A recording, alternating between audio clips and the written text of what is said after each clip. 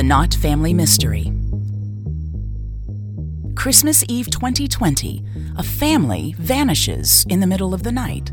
The front door left wide open. Both cars in the driveway. The table set for dinner. The only clue left behind, a note saying they're acting of their own free will. Where did the Knott family go? And why?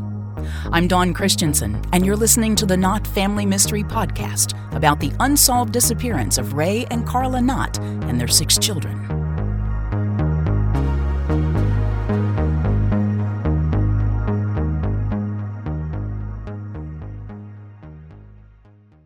Is the coast clear?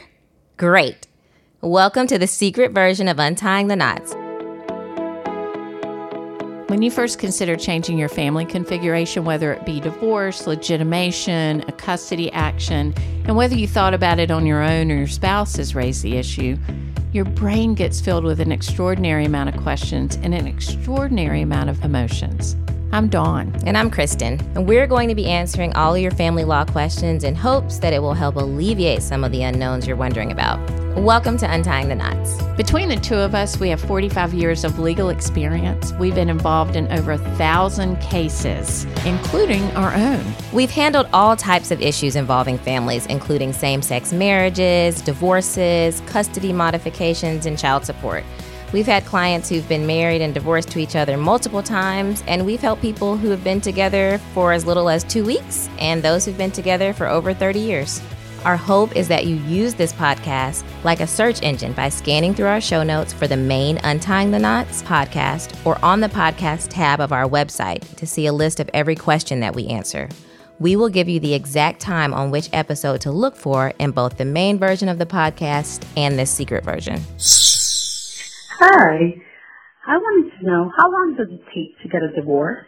So, Kristen, what's our favorite answer? It depends.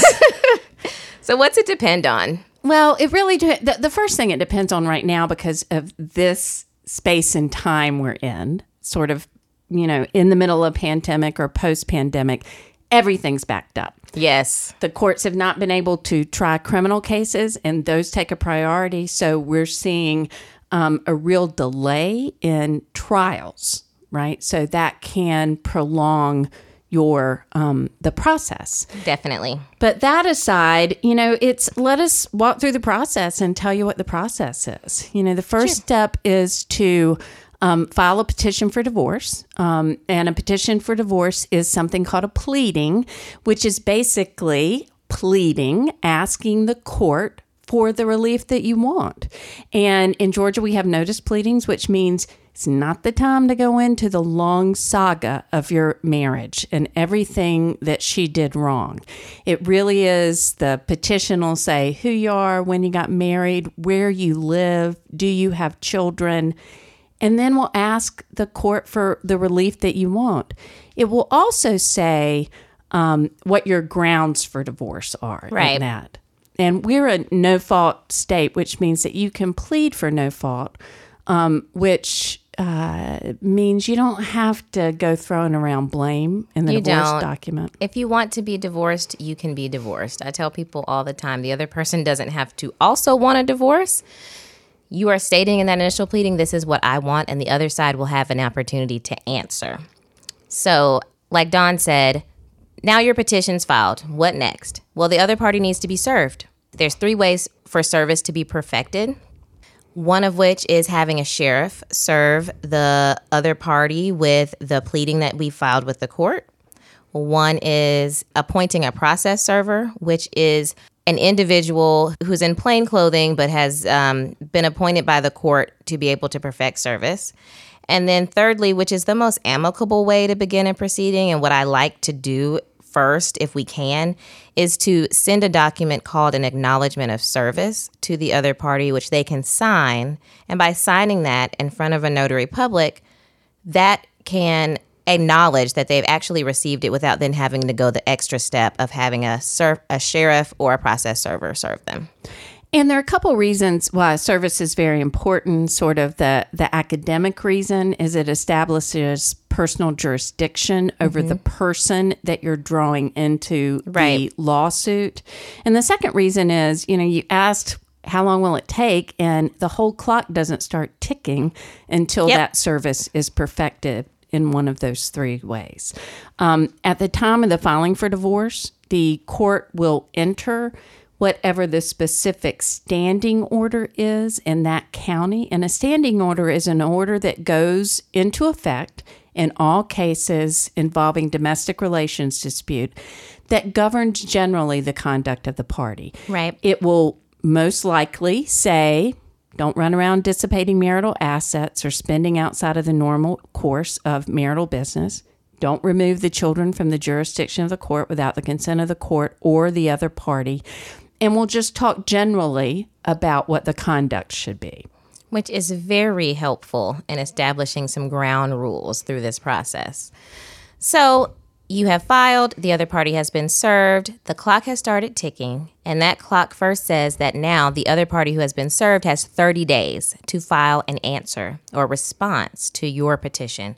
That's the other side's opportunity to agree or disagree, which is written as admit or deny what you've requested from the court, and then ask the court for their own relief that they would like from the petition. And, you know, a lot of folks say to me, but we didn't say enough in that answer, right? You know, she asked for the house and that was my home premaritally. And again, this is a notice pleading. Right. The bulk of what your argument and what your marriage narrative will be played out and available for the court or the adjudicator to hear in mediation, in any temporary hearing or any final case. It's not the time, you know, as a lawyer litigator who strategizes, I don't always want to lay out all my factual cards right up front. Right. You don't want to give the other side your total hand. Oh, no. Even though it might feel good to you for that one moment for me to write something really big and inflammatory, right? We may have just showed all our cards. Right. So speaking of showing cards and getting information, once that answer is filed in Georgia, that begins what's called a discovery period. The court allows 6 months for the parties to exchange documents back and forth to get all the information that they need. 6 months from the date of the filing of that answer. Now, that doesn't mean that you have to take that entire 6 months. For some parties, they can work together. They can exchange documents informally without a lot of argument back and forth over what one person's going to produce or not. But that is the time frame the court allows for that process. And it also, just like it doesn't mean it will, you will take all that time, it can also be extended for good cause, that discovery period. And in addition to documents, you can ask questions of each other, which are called interrogatories. You can do things like request documents from third parties, send out third party requests for documents. You can, one side may ask the other to file some admissions, may ask questions like, is your name is Dawn? Do you live in Fulton County? And you have to answer those, and that's called a request for admission. And then finally, another really common discovery vehicle is the use of depositions. Yes. Where one party, in the presence of the other party and counsel and a court reporter, takes testimony, asks questions of a party or a witness under oath. And that's recorded down under oath and can be used for any purposes going forward. So I think here in this stage of the process is where some important decisions are made. You may be in a case where there are no temporary issues that need to be talked about, or you may be in a situation where there are some temporary things that you all can't agree on and that you need the court to weigh in on, or there may be an emergency issue that needs to be addressed in front of the judge. If that's the case, what your attorney will likely advise is to ask for a temporary hearing before the court. That may be done through a motion, or some courts will allow you to simply request a temporary hearing. Regardless, when we're talking about time frame and the timeline of this process, a temporary hearing, which may be to address issues like you may need temporary support if you're moving out of the home or you're not receiving support from the other spouse to help take care of the children. You may need support for simply yourself if there are no children involved, or there may need to be some ground rules established on who will live in the home while this divorce is going on, who will drive which vehicle, who will operate the business. There's a lot of ground rules that may need to be established up front on a temporary basis that the standing order doesn't address. In that case, that adds some time to the process because there's the preparation for that hearing and then attending that hearing. And you may then discover you need more information and discovery afterwards. So those are some things that could come into play. So one question folks may have is, to go back to discovery and what kind of information can be discovered. Right. And in Georgia, the scope of discovery is far and wide, guys. Yeah. It's whatever's relevant. Right. And it doesn't have to be admissible at trial necessarily. Right. It's the opportunity. And the whole theory behind this is the law and the judicial system wants everybody to have access to the same information so that it can efficiently present the issues to the court for resolution. Right. Right. So, yes, your finances. Yes, your taxes, your credit card statements, your gas statements, information about your phone bills are admissible. Information, there will be questions asked frequently about the children and what you've done and what you think the other spouse has or has not done. Have you had sex outside of marriage? Do you have premarital property? Anything's open. Right. And in my experience, while you're a lawyer, some folks may go, oh, we'll object to that. We're not going to answer that. When in doubt, a court says, turn it over. Yep. Absent there being some reason like business secrets, and then we need a protective order. Right. But there is a real judicial philosophy in this state of free and open discovery. And that's a really good point, Dawn, because when people ask how long the process is going to take, discovery and squabbles over discovery can definitely add time to the process. For example, if your attorney sends a notice to produce to the other party asking for specific documents and they refuse to turn them over, that then may require your attorney to give you the option of, well, let us subpoena those documents directly from the bank. That's an additional cost and also takes additional time.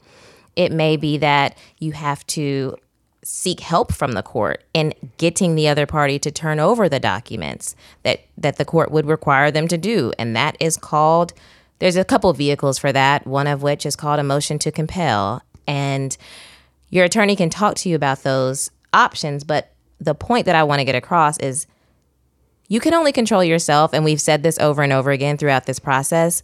If the other party or the other attorney is not cooperating in this discovery process, it will no doubt lengthen the amount of time that it takes to get the information that you and your attorney need to go to the next step. Which is another reason to hearken back to what we talked about, what you can do to get ready to file divorce. Right. Is the most information you can gather, right, related to your finances and the marriage ahead of time, the better. Right. Because maybe it will lessen or shorten or the amount of discovery that you need to actually get. So we've gone through discovery. Right. So what's next, Dawn, after we have all the info we need? After we have all the info we need, or at least enough, a general amount of info, we can always negotiate a resolution. We can do that, certainly between parties, but I caution you to be really careful. You don't want to commit to anything without having talked to your counsel. Attorneys can negotiate, but by far the most common thing people do is they go to mediation, where they're an independent third party who is trained in assisting parties to try to reach a resolution, which is a compromise, which means everybody doesn't get everything they want. Right. That's the best settlement is when everyone doesn't get what they want, because that means there's been some compromise, some give and take, something that you and your family can live with. Right. And can do a cost-benefit analysis. Well, I'm not getting 100% of everything I want, but that last 10%, what is it going to cost me to fight for it, and what is the likelihood that I can get it? And let me tell you something. Nobody knows with certainty what the likelihood is. No. Judges are people. right? They Yeah. make these decisions. You never know what may sway them. I do think some experienced lawyers can talk to you about what they've seen Sure. and sort of what the scope of remedies are, but nobody knows for sure. And Dawn, I want to just add, when you talked about the cost benefit analysis, not only is there a financial cost to continuing litigation, but there's an emotional cost, and there is an emotional impact on your family and yourself that comes along with the fight that's required to go the distance sometimes. So that's something to weigh as well. And the impact on your children, of course. Yeah. Get those kids out of it as soon as possible. Right. I'm always going to say that. So if we've tried mediation, we've tried negotiating, we've gotten as much discovery as we think that we need, the next step in the small percentage of cases that don't settle, which I would say is maybe 10%. Right. Most family law cases settle. They really do. And I encourage that. It's best for them to settle. But in the event that they don't, what would the next step be? Well, the next step is, you can choose a couple of things. Certainly in the typical process, it's to go to a final trial in front of a judge. And that will be set by the court. The time will be set. The court may or may not give you all the time you think you need to present the case. And that's the next step. I mean, that's it. Right. Opening statements, evidence, closing statements, judge decides. Exactly. One thing that has become more popular that we've recommended to clients, particularly during COVID, is arbitration. And arbitration is a process where rather than going in front of the actual judge in your case, you hire, it's basically a private judge who both parties agree that the decision that arbitrator makes after your counsel presents their case to them will be binding on the parties, and an agreement is written up from there based on the arbitrator's ruling, if you will. And the reason that's become more popular, as Dawn mentioned in the beginning, there has been a backlog in cases and the time frame it takes in which to get to court. Arbitration can be much faster. You have a little more control over the scheduling, and can just be a good option to get resolution more quickly. Yeah, and let me add this too. It can be less formal. It doesn't mean it's not taken seriously, but depending on who your arbitrator is, it can be less formal, and it's private. Right. And court. If you go to court, our courtrooms, whether they're virtual or in person, are open to the public. Yes. And private arbitration is a way to really keep down the number of people that have their fingers and eyes on things, to have a less formal process, to have it done quicker, and have a resolution issued quicker as well. Yep. So that's why we said it depends on how long it'll take. It just depends. Depends on everybody's choices, the availability of the court, and, everybody's willingness to settle. What is the fastest I can get divorced? 45 days. In Georgia. I think some places make you wait a year. Yeah. But there's no requirement in Georgia that you have to be separated for a certain period of time. Well, you have to live in a bona fide state of separation for at least 30 days. But outside of that, if you all have the ability to come to an agreement together, file your paperwork as what we would call uncontested, and we've talked about that in different episodes, the fastest that a court typically will sign off on a divorce decree is about 45 days. Statutorily, the court is required to wait 31 days before reviewing and then signing off on a divorce decree. So somewhere thereabout. I mediated a case yesterday that from the date of filing to the final decree being entered was 38 days. Wow. That's warp speed. Yes, that is efficient. That is like the most efficient. Yeah, but they were back in court and using me as a mediator. So. Well, there you go. How much does it cost to get divorced? Ooh, child. The cost could range anywhere from merely the filing fee that it takes to file, which is a couple $100 if you're able to do all the form paperwork on your own, all the way up to $1 million, depending on the complexity of the case. And in my experience, the more issues there are, and the more issues specifically related to children there are, the more costly cases can become. So it really depends. And I also think, I agree, Kristen, I also think you working through your high emotion may help you reach decisions in a way that keeps your costs down. Yes. If you're really mad and he's really mad and all you're about is hurting each other and getting mine, it's going to cost a freaking fortune. Right. I mean, it's going to cost a lot of money. You're going to have your attorney. You will be constantly running to your attorneys to tattletale on one, and then the attorney has to talk to the other, or motions are going to be filed. All of those things increase the amount of attorney fees that you have to pay.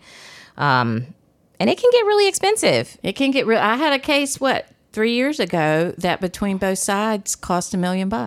And in that case, there were other experts involved in the case. Lots of experts. And that's not even including their costs. No. That was just for the attorneys. So when we're talking about experts, we're talking about business evaluators, custody evaluators, and other professionals that might need to be involved depending on the issues in the case. But I don't want to scare people. The fact I said $1 million, that is the outlier. Yeah. That is the outlier. That is not your case. But it can get very expensive if you're going to fight about every issue, if the other side has a lawyer that's unreasonable, or if you have a judge that just sort of lollygags around along. That's true. That's true. How much privacy do I have in a divorce, and what's on public record? If you want privacy, don't get a divorce. Yeah, you really don't have much privacy. All the filings are public record, and it is very hard to get those filings sealed. It has to be granted and approved by a judge to have them sealed, and for good cause shown to the judge. I mean, the thing to know about privacy and divorce as well, Kristen, is that, every piece of paper that is filed in your case now, with some exceptions in rural counties, is up on the internet. Yep. Right? Or you can access or go to the court and look at it. Now, do people do that? Are they really interested in Jane and John Doe? Right. No. But if they think Kanye and Kim are filing for divorce, they're in there looking at that. Yeah, definitely. And in the state we're in, and again, this will be governed by state law, it's very hard to get it sealed, meaning to get it clamped down and private. Right. And the last thing I'd add about privacy is that there's also evidence that can be admitted in your divorce case and the divorce process. So think about, I tell clients, any text messages that you're sending, phone calls that you're having, anything that's really written and could be considered evidence, or potentially audio recordings or voice recordings or actual recordings, can all be used as evidence as well. And that's part of the public record. Right. Right. And then the last thing we will add on it is that if you can have the foresight to look out ahead, which is, and I've been in this process, it's very hard when you're in the middle of it. You want to think about what you say in those pieces of paper that you file can be accessed, and quite frankly, can be accessed by your children later on. Yeah. So be very careful. Or you hire a private judge. You would file it. You might file your case in the Superior Court or wherever court you're in, but you could decide to go in front of a private judge in that and keep all of that private. But you're going to have to hire that person. I serve as a private judge sometimes, and that's really reserved for the people that have money. Right. And even in that situation, the pleadings are still going to be on the public record. And one other thing I'd think about, there are many cases right now because of COVID that are being held virtually. And as a part of due process, the court has to have those hearings available and broadcast on YouTube so that people can have access to them. So that's another area where there's a lot less privacy, it feels like, because it's much more accessible to see a case on YouTube than it would be for someone to actually go to the courthouse and sit down inside of the room. Because as you know, any court hearing is available for the public to attend if they choose to, unless you have a specially set or private judge setting like Dawn was just talking about. Right. And let me tell you, those YouTube channels during COVID, I mean, sometimes in the office, I'll walk up and the paralegal's got one particular courtroom on because we know it's a red hot mess. It's like And became it's like, court whoo, TV. It is. For It's like us. Judge Judy times 10. Yeah. So people are watching. Yeah. Hi, we moved to a new state recently. Do I need to wait to start the divorce process? If you move to a new state and you want to get divorced, first of all, how long you have to live in that state in order to file divorce is going to be governed by that state's laws. Yeah. For instance, in Georgia, you're going to have to be here 6 months before you're able to file for divorce. Mm-hmm. And your spouse needs to be in this state as well in order, or have significant contacts with the state in order for the court to have jurisdiction to bring your spouse in. What if I want to get divorced and my spouse doesn't? These are unfortunate cases. I can't tell you. Recently, I've had either mediated or I've had a case come in where the person didn't want it. And you've got one like that forever she didn't want to get divorced and that's true. Wouldn't act on it. And it's really sad. So, I don't mean to laugh, but you know, it's funny because my first thought was like, too bad, so sad. Like, you still have to get divorced, you know? And well, so you actually have a much more empathetic response than I did. Well, you can't fight. I mean, I can give you all my, poor thing, right. But you can't If one person no longer wants to be in the marriage, they don't have to stay in it. We are not living in the 1940s. No. Where they would make you stay in it. Right. I've had clients on both sides. I've had clients where the spouse did not want to participate, like I do not want to get divorced, and I then have to strategize with my client on how do we move this along even though they don't want to participate. And then if you have the client who doesn't want to get divorced, that's more of a like, it's like you're going to have to get there, like an emotional, right? And that is sad. And that is where our role as counselor at law comes in.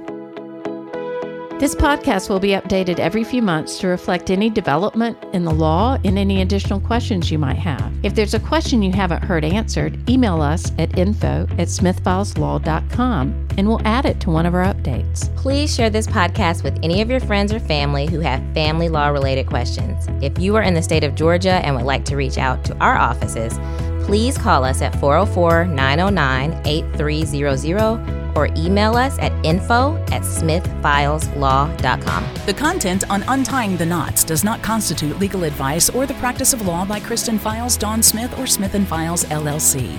Listening to the podcast does not form an attorney-client relationship between you and the podcasters. All listeners should consult with a qualified legal professional regarding their individual questions, needs, or issues that may be of concern. We are not responsible for any action taken by a reader based upon any information on this site. All of the content on the podcast is for general information and educational purposes only. Dawn Smith and Kristen Files are licensed to practice law in Georgia.